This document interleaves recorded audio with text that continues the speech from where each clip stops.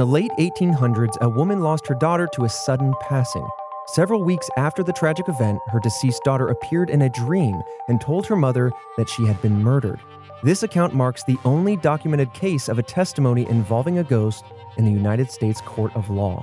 Let's discuss the case of the Greenbrier ghost. This is Red Web.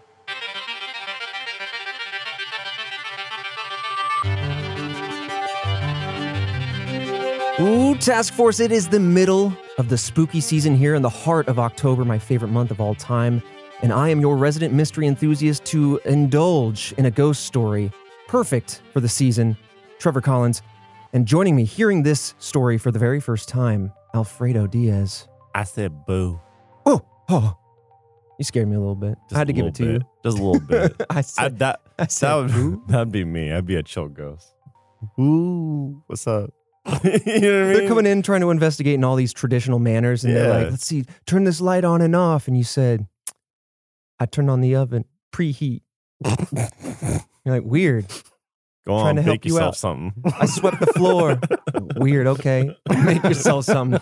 So this sounds wild. So I guess I guess first and only time in the U.S.? Supposedly, this is the first and only time, at least in the United States Court of Law, that someone used the story of a spirit, an apparition, to make their case in their testimonial.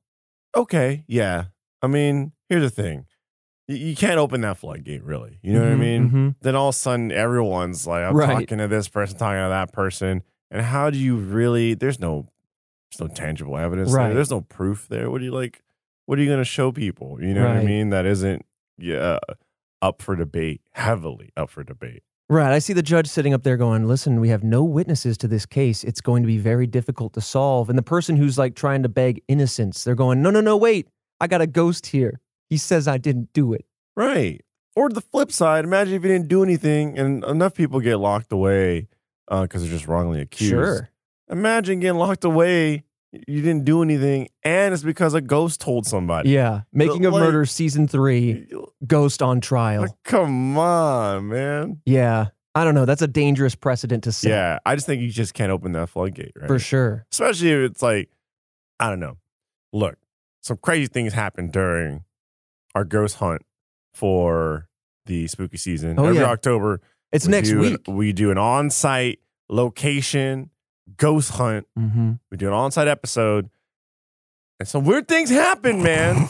I'm so glad that you got riddled with tangible evidence. Third time's the charm. I'll be honest. Was definite. I'll be honest, Task Force. This is 100% like truth here. I was half a step away from leaving that ship and leaving the show. No joke. If it escalated one more notch, that's it. I packed my bags. Goodbye, Task Force HQ.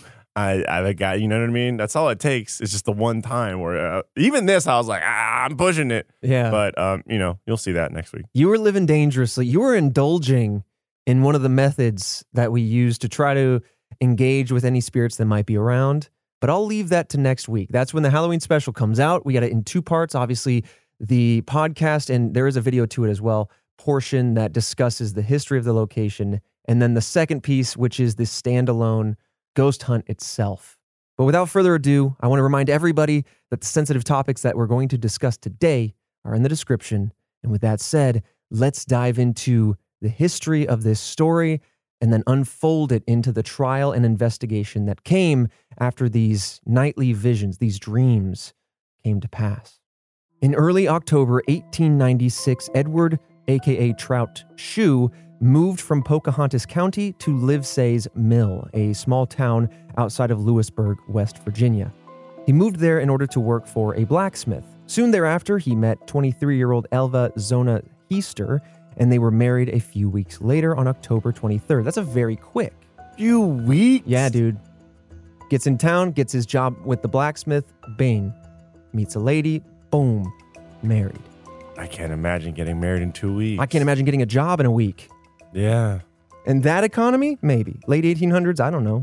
I mean, this is, especially way back when people married young. Yeah. And there's that was a thing. Marry young, settle down, have kids.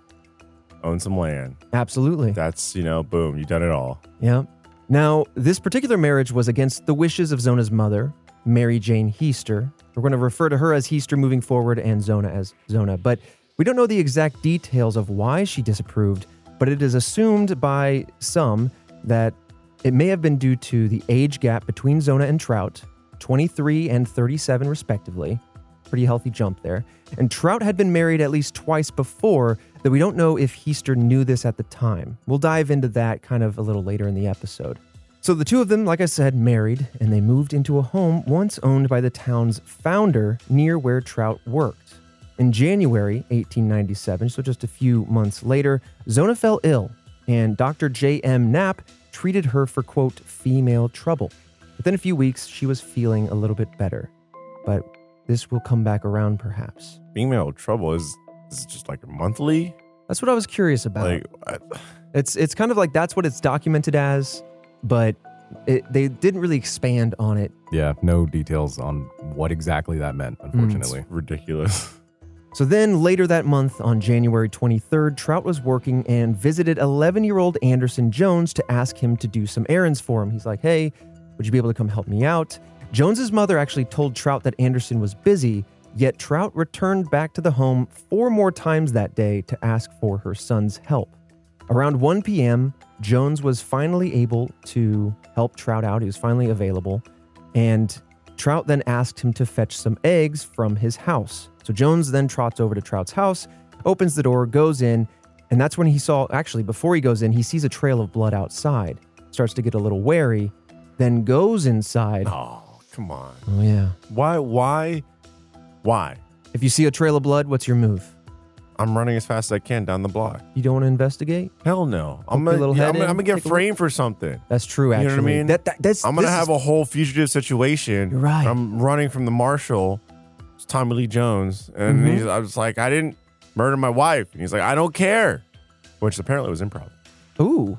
But no, man, no. Yeah, that's fair. I would have gathered an adult and gestured. You're right. This feels like a setup. Authorities. But also, like, you walk in, someone is like still alive, struggling to take like a knife out. Now it's even messier. Right. Are you not going to help? Right. That's a good point. You're more inclined to help, but then you're going to get your fingerprints on the weapon. Sure, fingerprints ain't in the picture yet. That's true. It's not there, but still, someone walk in. Knife wielder could still be in play here. Yeah, you don't know what's on the other side of this door. The killer could be in play if it's like that's kind of situation. Who knows? Maybe sheriff walks in while you're trying to like help him with the knife. All of a sudden, boom, you did it. Especially back then, no DNA evidence, no fingerprints. I saw what I saw. That's how it is. It was all anecdotal. What everyone saw, he said, she said. Now, here's the thing. I want to flag that Trout was adamant about sending this 11-year-old boy back to his house just to grab some eggs. I'm like, listen, Trout, by the time that you kept asking for this kid to help, you could have gone and done it. So this feels like a setup. So he approaches the house. He sees the trail of blood. He goes in, and that's when he found Zona collapsed at the bottom of the stairs. Jones then ran from the house in order to tell his mother that Zona was dead, after which he then went and found Trout to let him know that his wife had died. Trout was distraught, and when Dr. Knapp arrived, he had already moved Zona to their bed and changed her into her burial clothes. So just to be clear, that was Dr. Knapp or Trout, Christian, that moved Zona up to the bed and changed her? It was Trout who had moved her. Another red flag. So, I mean, like, one, okay, selling this kid repeatedly. I'm like, damn, why do you need this kid for? I guess, some kind of alibi or something. And then on top of that, it's like, okay, you're messing with evidence, right? You're moving your wife's body. But she was found at the bottom of the stairs, but there was blood outside leading in? Correct. That's weird. It is weird. It is very weird.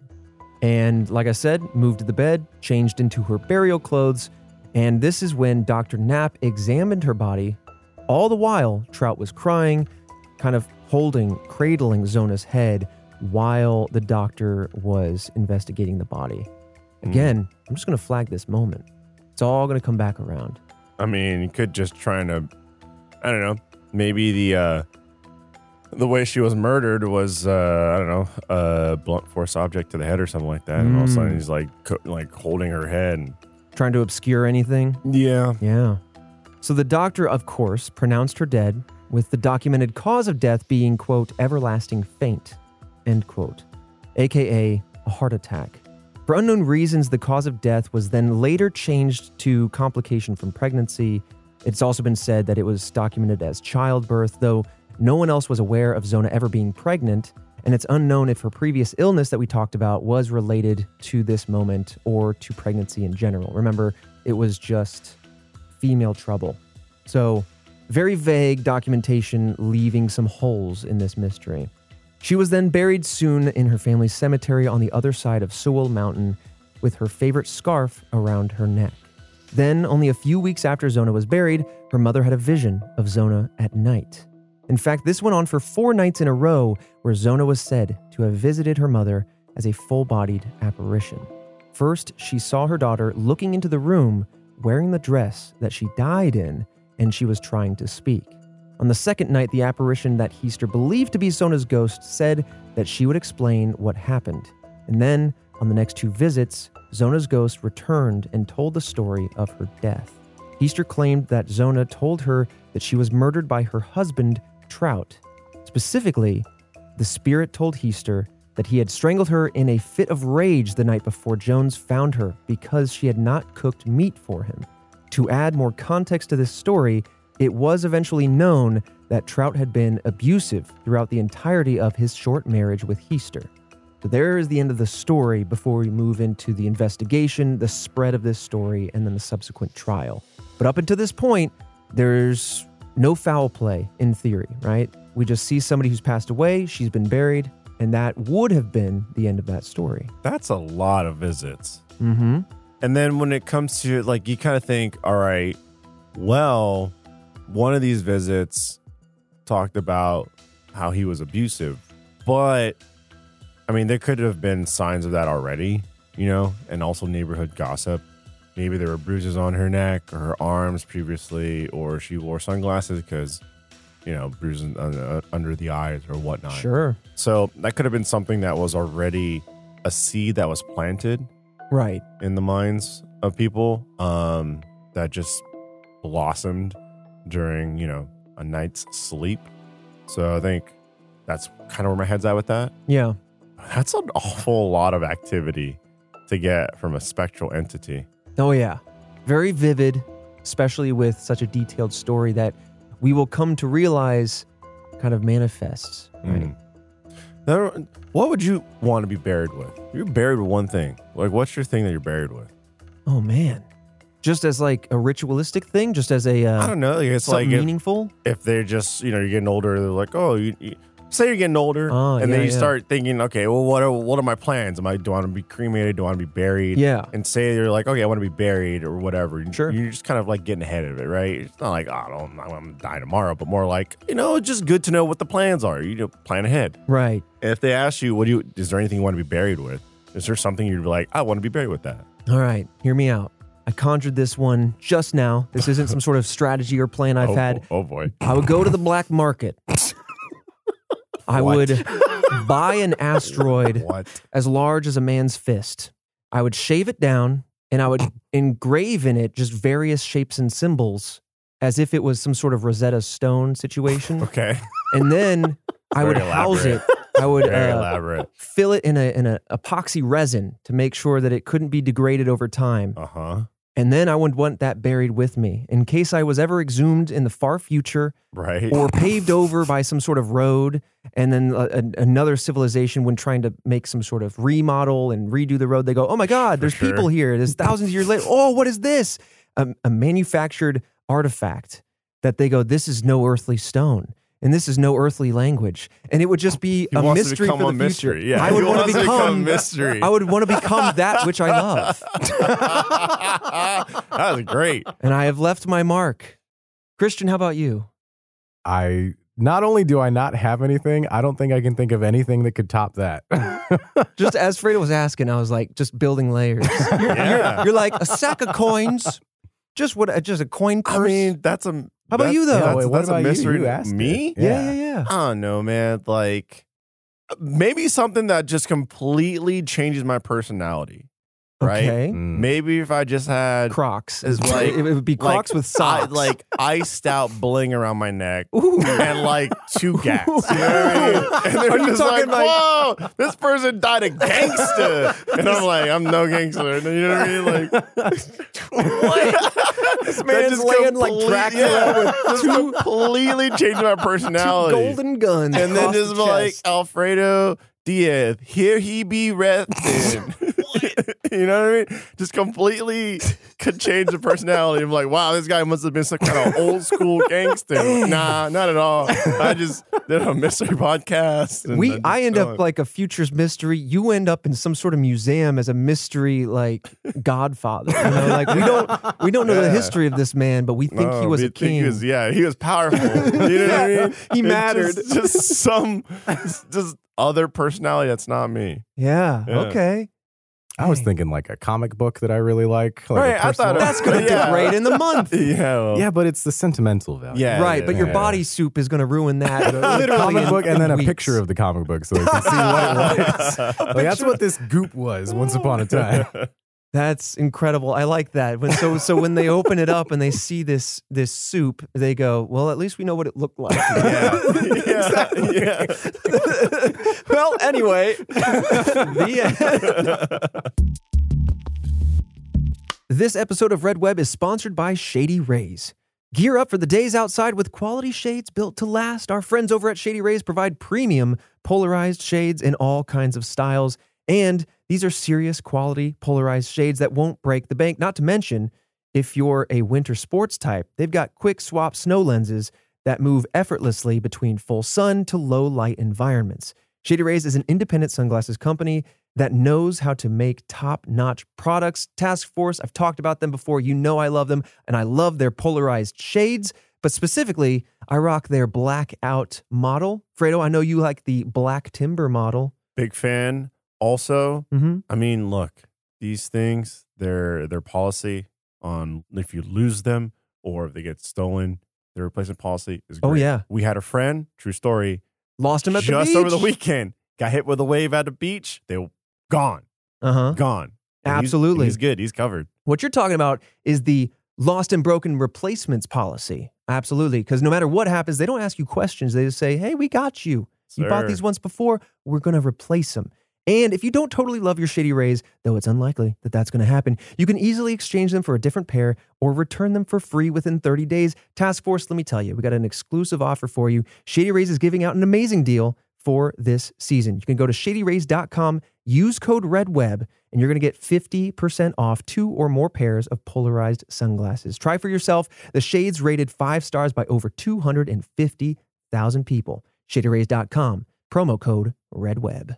This episode of Red Web is sponsored by Rocket Money. Now that pretty much everything is a subscription service, it's tough to keep track of just how much money you're spending on them every single month. Did you boys know that over 80% of people have subscriptions that they completely forgotten about? Like me, probably. Absolutely. Very We're all in likely. the majority, 80%. I definitely have some that I've forgotten about. I've been taking inventory since it is kind of that season. I do that once a year, especially when the football season comes around. I take inventory of my subscriptions. But Task Force, think of all the free trials that you've tried, subscribed to, and then never canceled. Enter Rocket Money. It's the ultimate personal finance app that finds and cancels your unwanted subscriptions. It monitors your spending and helps you lower your bills all in one place. No more long hold calls or annoying customer service emails. Just press a button and Rocket Money handles the rest. Fredo, I know you use Rocket Money. Tell me about it. 2 instances. One, a month ago, it reminded me that I had a subscription for a reading service that I don't use anymore. Easily got that canceled. And they did it for you. Yes, which is great. I didn't have to do anything. I just hit the button and then I would go, okay, they'll take care of it. 2, there's a streaming service whose yearly cost is going to double in like the coming. Yeah. And so they will, look, I saw it, but not everyone's going to see it. Right. Right. You guys aren't going to know. You guys going to hit with double the fees, but they will let me know. And when it does happen, I can go ahead and cancel it with just a quick, easy. That's awesome. I love how easy they make it. I need it. I need that in my life. Well, Christian, you can stop wasting your money on things that you don't use and cancel your unwanted subscriptions and manage your money the easy way. Go to rocketmoney.com/redweb. Again, that's rocketmoney.com/redweb. Christian, write this one down. rocketmoney.com/redweb. This episode of Red Web is sponsored by Caldera Lab. Men's skincare and Caldera Lab are the perfect pair for you to look and feel your best.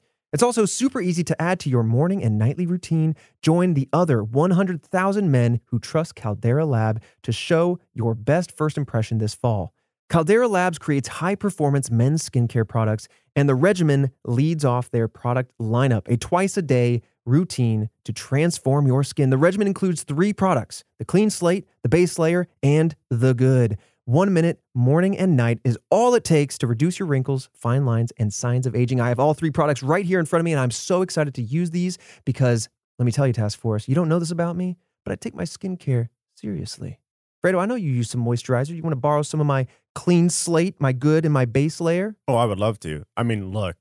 We can say it. We can say it. We're in our 30s. Yeah. I mean, yes, to be honest. Yeah, I'm 34. And let me tell you, that sun will age your skin. And so it's really, really important to moisturize. And just for you Task Force members, and Fredo, if you'd like, we have an exclusive deal, and you're not going to beat this offer. Use code REDWEB at calderalab.com, and you're going to get 20% off right now. Get 20% off with code REDWEB at calderalab.com and make an unforgettable first impression or create the best gift this holiday season. 20% off at calderalab.com with code REDWEB.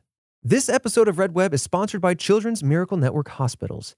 Did you know that there's a way to give back by simply playing games, Fredo? I know you love games. I play games every day. All right. Well, let me tell you about it. The children in your community need your support. Children's hospitals rely on donations to serve their communities and the kids they treat. We believe that when you change kids' health, you unlock a world of possibilities for their future. Play the games you love while raising critical funds for kids treated at member hospitals of Children's Miracle Network Hospitals. Extra Life is proud to have grown into a successful, community-driven cause gaming program, having raised more than $100 million in the last 15 years. That is absolutely amazing. That's wild. I love that. By joining Extra Life, you are becoming a change maker for children's health.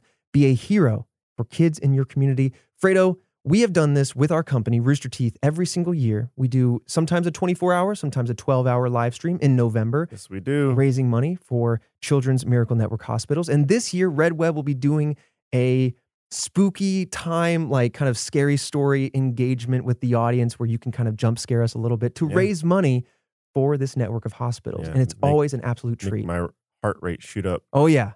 Every dollar we raise for the children. Every dollar we raise raises your heart rate. And every single year, it's an absolute treat. They are so wonderful to work with, and the money truly does go to a great cause, and it goes straight to the kids. So Task Force, please do sign up for Extra Life today to play games to change kids' health. I love that they combine our love, but also the world's love of gaming and supporting children. All right. Now, coming back to Heaster, Mary Jane Heaster, the mother of Zona, she went through 4 nights of these very vivid apparitions. The story came to her, and it's hard to decipher if some of this was in a dream or a woken moment. It's a little bit of both. It's kind of like a Christmas Carol sort of situation. But either way, rumors of Heaster's vision spread quickly, reaching the local attorney, John A. Preston, who, at the beginning of all of this, did not believe the story at first. Very difficult for many. But it wasn't until after John Heaster, her brother-in-law, pushed her to discuss her visions with Preston that he began to believe the story. So Preston then said, okay, well, I'm gonna take this. You've sparked some intrigue in me. I'm gonna start asking some questions. And he asked for names of people who might know more about this case or Trout in particular. And after speaking around the town, it seems he uncovered quite a bit of information that it seems, like there's piecemeal information throughout the town about Trout, but when all put together, it really starts to paint a very vivid story of who this man may have truly been. And we're going to talk about that. So it turns out, and man, gossip must have been the currency. So it turns out that apparently before arriving in Livesey's mill, Trout had 2 previous wives. Reportedly, both of his previous wives had died suspiciously. It is said that the first one fell from a haystack and broke her neck. The second wife was said to have died from a brick striking her on the head while she was helping Trout repair a chimney. Though there are some kind of different stories around that one, it's also been claimed that she fell through ice on a frozen lake. Either way, not a great track record so far. I mean, come on, man. You're telling me you got 3 wives or 3 ex-wives that died in these random ways? Like, dude, you were just like, how many times are you trying to get away with this? Right. You got away with it twice. That's the wild thing, right? Like, sometimes there will be like murderers where they've committed the crime, big old sin of murder, and they could just walked away and be done with it, gotten away with it. But it's the people that get caught is because they keep doing it again and again Absolutely. and again. And that's just terrifying to me. It's like, to put my, like, I'm just not that person, you know what I mean? And to put my head in that situation, if I was to take a life, like, and I was, you know what I mean, to be a murderer, man, I'd be freaking out every moment, every second. Hyper paranoid. I would always be looking up, down my back. I'd look at every door thinking the cops were going to bust that down and like take me to jail. Like, I couldn't. I thought I didn't pay a medical bill, and I was overlooking my shoulder. I can't imagine doing the peak crime and thinking I'm clean. Yeah. But let me ask you this. It's just a different mindset. It's a totally different mindset. Those are people that are just wired differently. Right. And not a great way. Oh, yeah. Now, let me ask you this. What if it was like, because like I have heard this in certain situations, Christian, Alfredo, that it's kind of like chasing a high. Again, these are, with the understanding that some of these people are just wired differently, whatever that might be, you know, it takes a certain caliber of a person to harm or kill another individual. But like, do you think that is like, they just don't have that reasoning there to kind of talk them away from it? And so they keep chasing that excitement? That kind of like sympathy, right? Yeah. Or it's misdirected in some weird, twisted way. Yeah. So when they do take a life, it's a high, and they continue to chase kind of like getting away from it, or escaping is maybe the high or something. I think like it's a little bit of both, right? I think it's like committing it, the crime is a high, and then from there, it's just like, unfortunately, with a lot of things, you do it once, it gets easier the more you do it. Repetition, right? It's a double-edged sword. You know, people say repetition makes you a master at things, and you know that can also, I think that also kind of like is applied to terrible things as well. So, I mean, there's definitely a level of control that happens in such a violent crime, right? I mean, and that's seen in many countless cases that we've already discussed. So I don't want to dive too much deeper into that, but yeah, wild stuff. Now, what's interesting when you start to think about the 2 previous wives and now Zona, Trout himself was said to have claimed throughout his life that he wanted to have 7 wives by the end of his life. What? Yeah.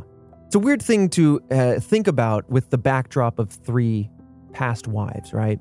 Beyond that, and this again, this is just the slow unfurling of a lot of new information around Trout.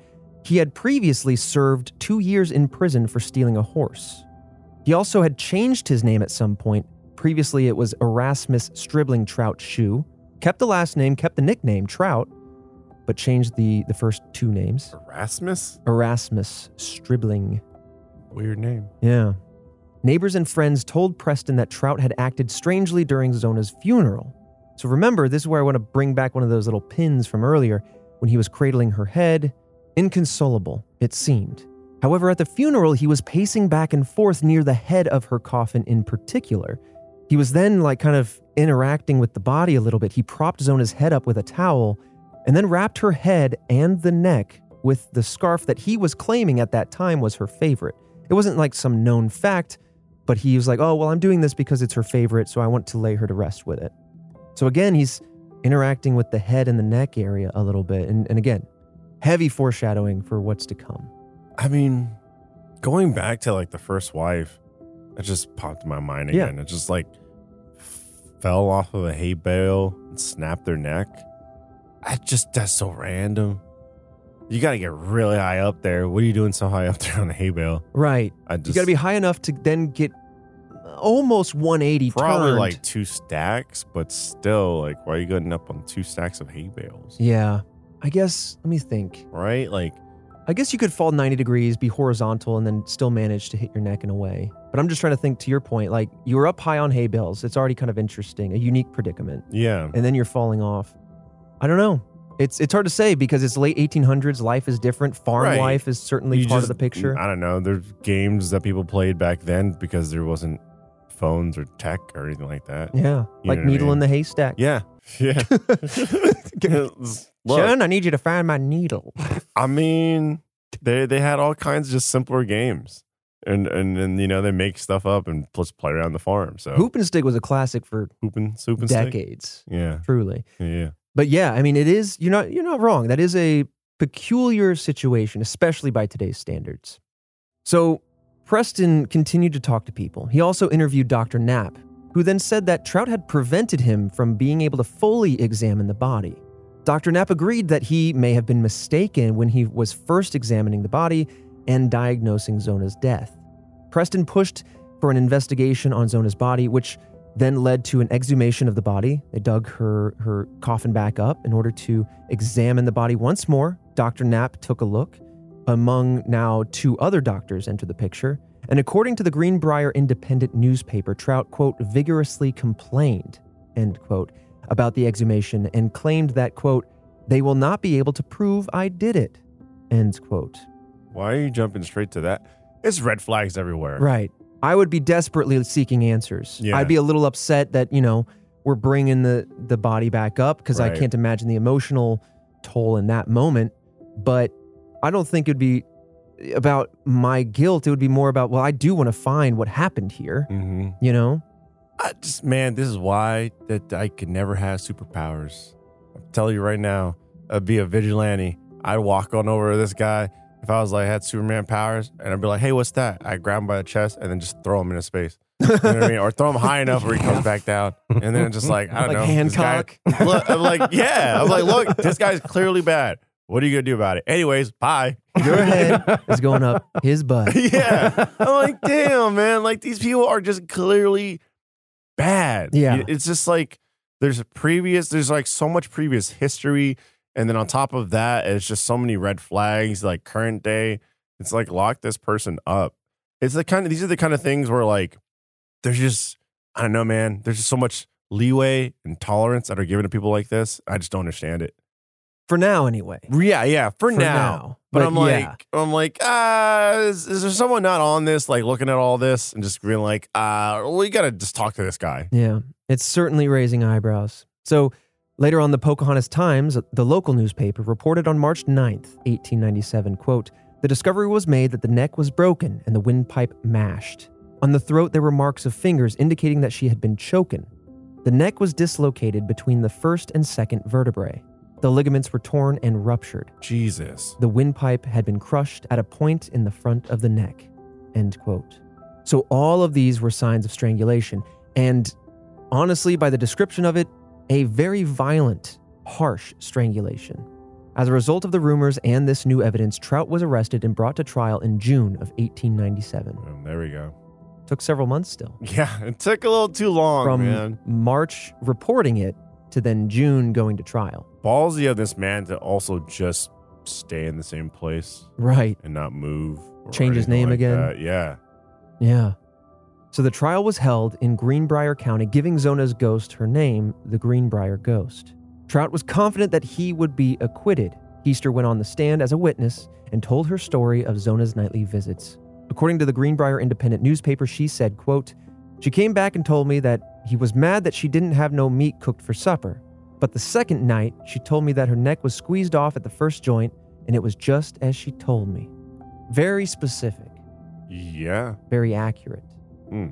After a little over an hour of deliberation, the jury found Trout guilty of murder.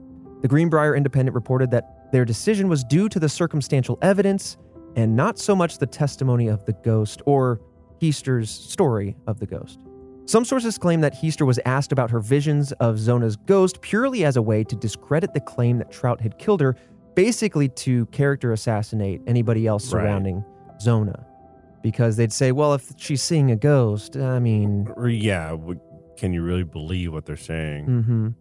But I think, yes, the circumstantial evidence of him kind of throwing a fit, preventing some examination of her neck and head area, always kind of, whenever she was seen by others or in public for like the funeral, kind of interacting with or obscuring her head and neck area. So then when she was exhumed, we're like, okay, well, there's the evidence. Why did you know to hide that? Bada boom. Yeah. It seems like a clear story. I mean, the fingerprints with the scarf, you know what I mean, around the neck, everything, like it's all clear signs, you know what I mean? It's like if you have someone that is, I don't know. Oh, I mean, there was the famous story about the nurse that killed hundreds of people because they were just like what?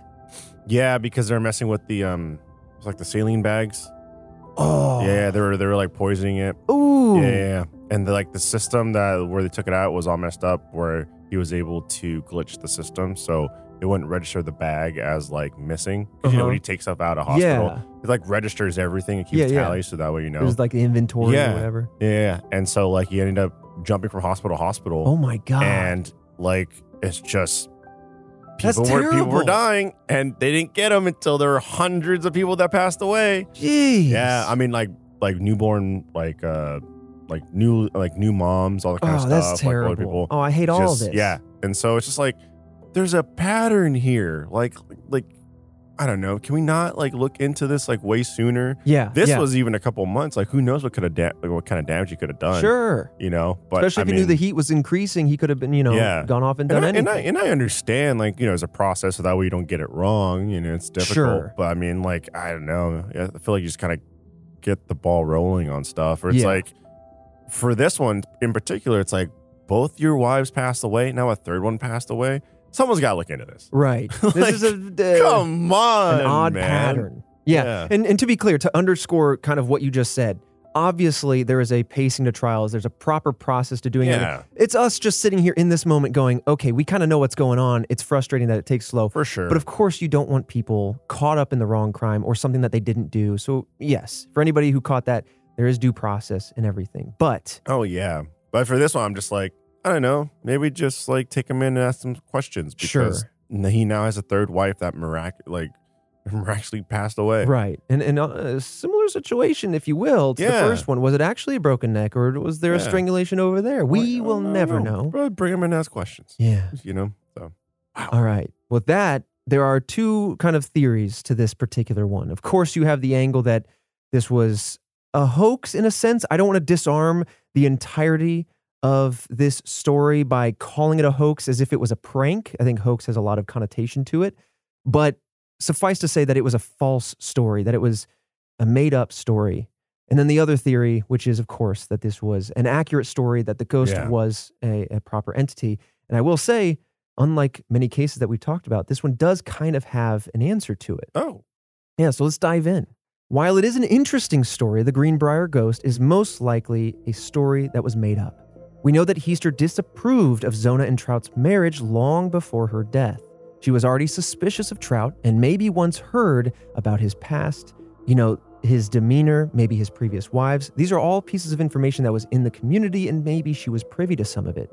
She was convinced at the end of the day that Trout killed Zona, regardless of the story of the Greenbrier ghost or not, because of this character that had been created around Trout, this understanding. So in fact, according to Skeptoid, Katie Letcher-Lyle, who wrote a book on the murder and the ghost story as well, gained new information that might explain how the Greenbrier ghost came about. This is super fascinating. Okay.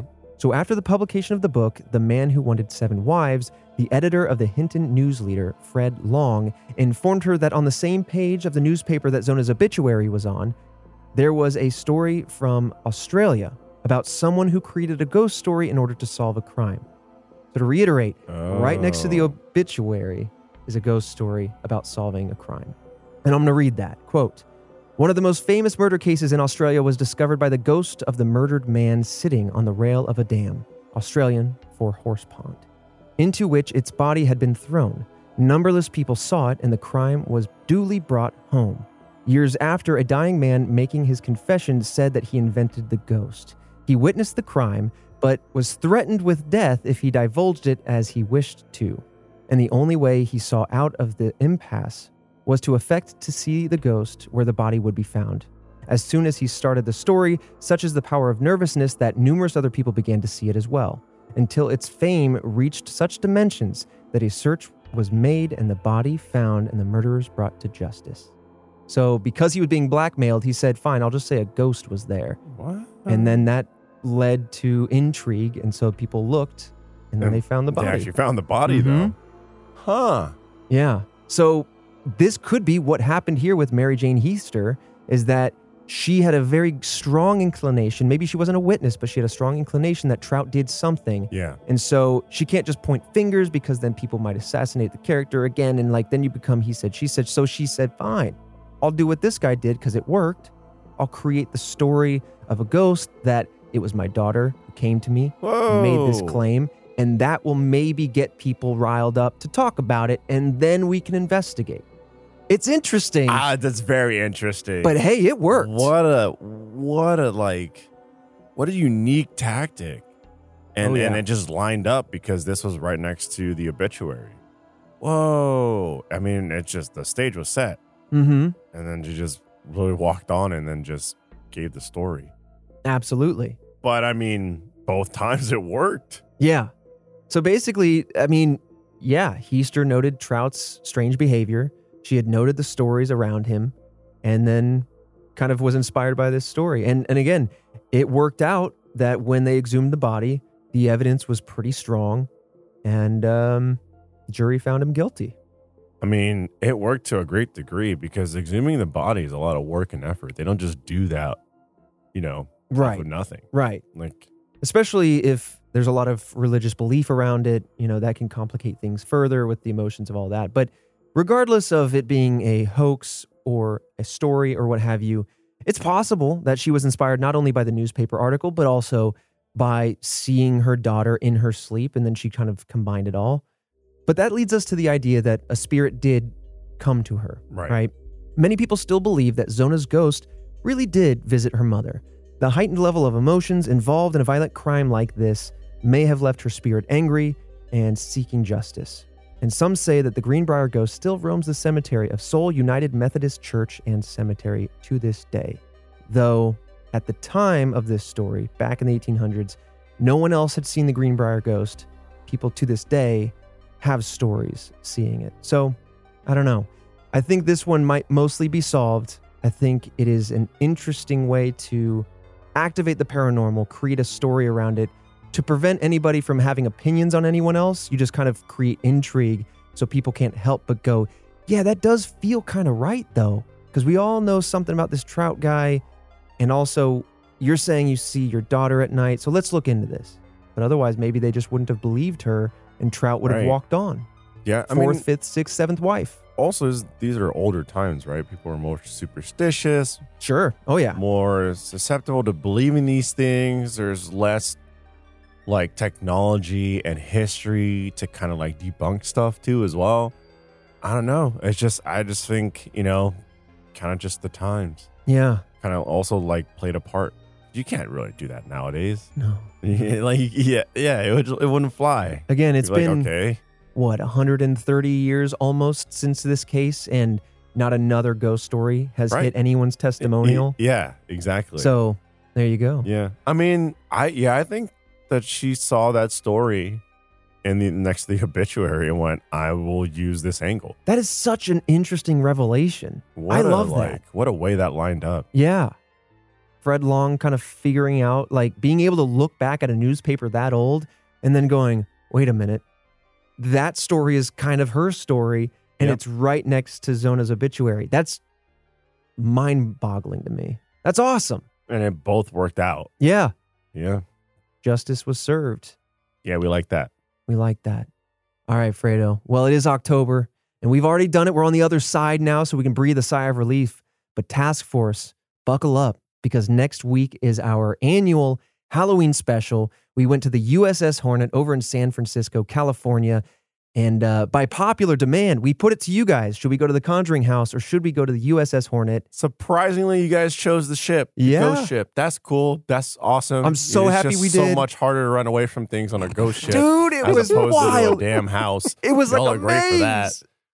It's a genuine battleship. Excuse me. Yeah. Aircraft carrier, even bigger. Yeah, aircraft carrier. It was huge, and we barely explored what, 30% of it. God, I don't think we saw even half of the spaces that we could have seen. Oh, yeah. No, not at all. To us. There's just so much there. And task force, you need to debunk this. All right? You're right. I just kept sitting there. I'll be honest with you. This is exactly what went through my head. I went, task force is going to debunk this and everything's going to be okay. And I'm going to feel silly for let my mind run wild. Mm-hmm. So, like you guys did in the previous year, put the time when the special video comes out, when the haunt video comes out, get in there in the comments, write down time codes, because and with like what you think you saw, and if you have an explanation for it, because I need make this make sense. I don't think you understand. I'm a little rattled still, where like I'm banking on the task force to make this make sense. Yeah. Because if the task force just goes, I don't know, man, I can't explain that, then we got a problem, all right? Yeah. If task force is like, I can't explain, I'm sorry, like Red Web team, I don't got nothing for you on this one, then right. I'm shook. If the top comment is, listen, not enough fish line in the world to answer that right, one, yeah. then woof. Like, I need you guys to put your, the buffest minds together, and just explain this to me. Absolutely. And any missing evidence, as always, we're going to do kind of a post-mortem where we look back at the comments and see what you guys saw, see if you help us debunk anything, or if you saw stuff that we didn't. That's just going to happen. There's countless hours of footage and audio that, honestly, it's just very difficult to process every second of all of it. Could you imagine any of those scenes with the, when we were getting some tangible stuff? If like task force finds a face. Ooh, yeah. Oh, that would be good. Right? Like, I feel like even if it's like one of those things, I'm just task force, my mind's running wild. They're just, we used a tool and I just felt, and so I'm just saying, like, if you see a face and it's like, it could be the light reflection. I don't know, man. That face, and during those moments, it could be like the dust, or like, nah, man. I don't know. Make it make sense, please. Thank you. And then prove it to be accurate.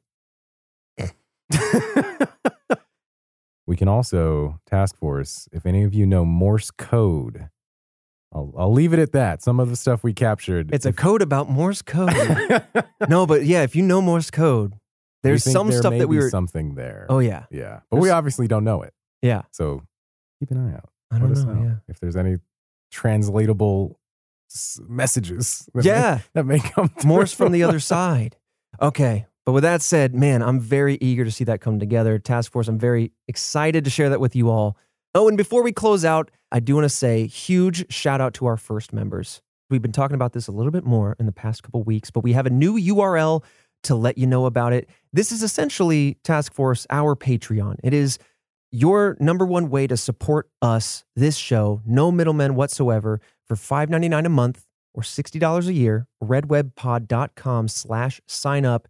You can become a first member and get this show completely ad-free, again, while also supporting the show. We also have a point system around our merchandise. Sometimes there's sales, sometimes there's exclusive merch, and eventually, when Case Files comes back in the coming months, we will have bonus episodes of Case Files exclusive for you. And with the coming Halloween special, we might have some deleted scenes that we can also upload available to you as well. Things like that are just ways we want to thank you for supporting us directly as first members. And the only thing to note is that the 24-hour window, the early window, will be going away because we want to offer some other benefits and also keep our website a little bit more organized. We also have a Discord channel that you can come to and kind of hang out and chat with other task force members exclusively for first members. And Fredo and I will sometimes drop by. If there's any mystery chatter going on, we might drop by and say hi. But we also have AMAs, I think, on a monthly cadence, things like that we want to, again, continue to give to you guys for your support as first members. Your support is greatly appreciated. As you can tell, we've got a lot going on at Red Web HQ. Construction is happening constantly. So with your support, we get to keep building and demolishing this building. Thank you. But with that said, This has been another episode of Red Web, the Greenbrier Ghost. I gave you a nice ghost story, Fredo, but a calming one because it resolved in justice and it resolves with answers. Trying to give everybody a little bit of the holiday love this October. But Fredo, I'm going to see you on that ship next week for Ghosts. Make this make sense!